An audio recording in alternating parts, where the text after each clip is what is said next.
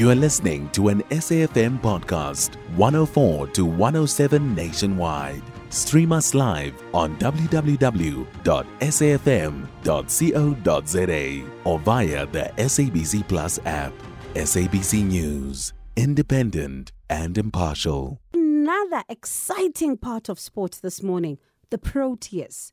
They are expected to experience World Cup pressure in its rawest form as India's Blue Army will fill Kolkata's Eden Gardens for the 2023 Cricket World Cup fixture. Now, the game starts at 10:30 with the hosts seen as one of the contenders for the title. Now, some analysts are saying India's opener Rohit Sharma and his South African counterpart Quinton de Kock could well decide the outcome of this much-awaited clash. I'm waiting for it. I've been watching the cricket, and I must say, I'm happy with what I'm seeing so far. But let's speak to someone who is, of course, watching this front and center. That's cricket commentator Neil Manthorp, who's joining us now. Let's just talk about this encounter. For you, what are some of the things you'd be looking out for in terms of making sure that, we watch South Africa's performance and how we've been doing so far? First of all, it's a once-in-a-lifetime opportunity. In fact, it's once in several lifetimes opportunity to play against India at Eden Gardens, which for me is the spiritual home of cricket. People say that Lord's is the home of cricket in London, but I think this is where its heart beats. 70,000 people. It's sold out. It's the greatest occasion in Southern Asia, and in my mind, in the world. I've just been for a run around the stadium 5 hours before the start. It's already buzzing. There are thousands and thousands of people around, stall holders selling samosas and chapatis and breakfast and coffee and chai. And you know what makes it even more special in many ways is that South Africa have already qualified for the semi-finals, as have India. So it's an opportunity to really enjoy the occasion. I don't want to make it sound like there's nothing on this game because they're top of the table. India are unbeaten in 7 games, have won all 7. South Africa have won 6 of their 7, so this is number 1 against number 2. And it lays down a really important marker for the rest of the tournament and for the semi-finals. But it does give the South African players the opportunity to soak up and appreciate an atmosphere that many of them won't have a experience. Well, none of them will have experienced in their lives before and probably won't experience again. Please bring me some samosas and some chai when you come back. But do you think, though, that Rohit Sharma could be a serious threat to us? Oh, yeah, definitely. The Indian captain's been in great form, but not nearly the form that Quinton de Kock has been in. De Kock has scored 400s in 7 games. It's not quite unprecedented, but one more 100, and he will actually equal the record of Rohit Sharma himself, who scored 500s in the last tournament 4 years ago, which India didn't make part, got beaten in the semi-finals. But you're right to pinpoint those two, both opening the batting, both in tremendous form. But I think it actually might come down to the bowlers.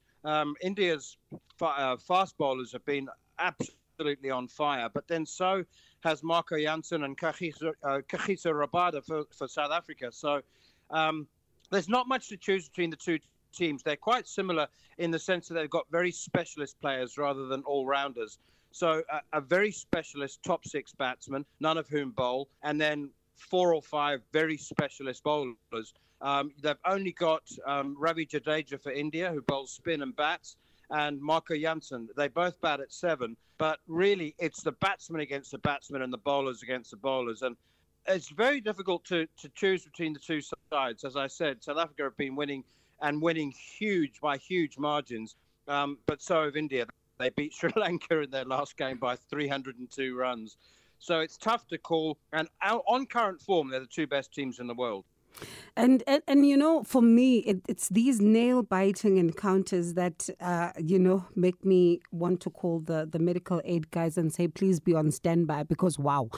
Let's speak about, obviously some of the records that have been set here, some of the, as we've seen both teams on a winning streak. We've seen a lot of pressure even on both sides to try and clinch this particular, championship, and as becoming the champions in the final of this World Cup. A lot of us South Africans are watching to see if the Proteas can do this, but will we continue with our winning streak, do you think? I'm tipping us to win, actually, and I'm one of the few that is tipping us to win this game. I won't go so far as to say it's the whole World Cup that I'm tipping South Africa to win, but I think they'll upset the hosts today.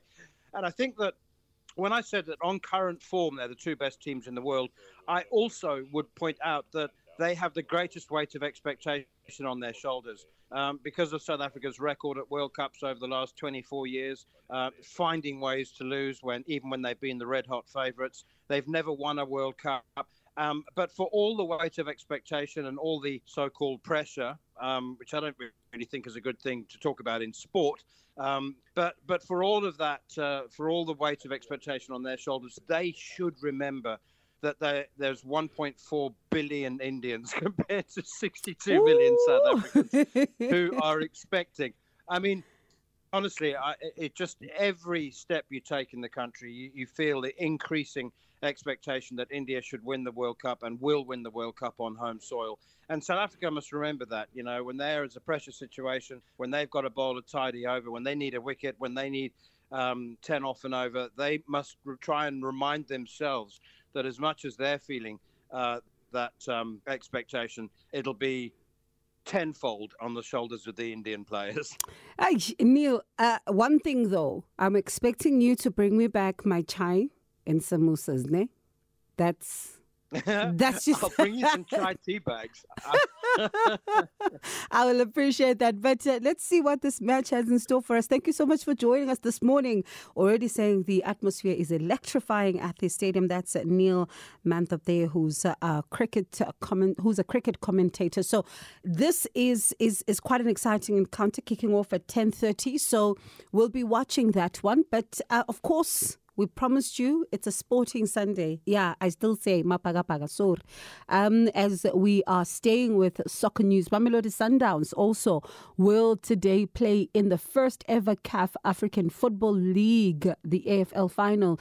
They face Morocco's Wydad Athletic Club at Casablanca's State Mohammed in the two-legged final. Now, the game starts at 8 p.m. South African time, so you have no excuse really. We need to watch this one.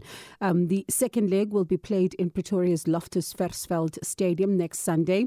The winner of the tournament, brace yourselves, walks away with 70 million rands and the runner-up gets 57 million. So what are you expecting from this thrilling final between Africa's two most enterprising clubs? So do talk to us about that particular one, because certainly it's one of those games that I'll be watching tonight. You can find SAFM Current Affairs on 104 to 107 nationwide. Our podcasts are available for download on all our digital platforms. SAFM, leading the conversation.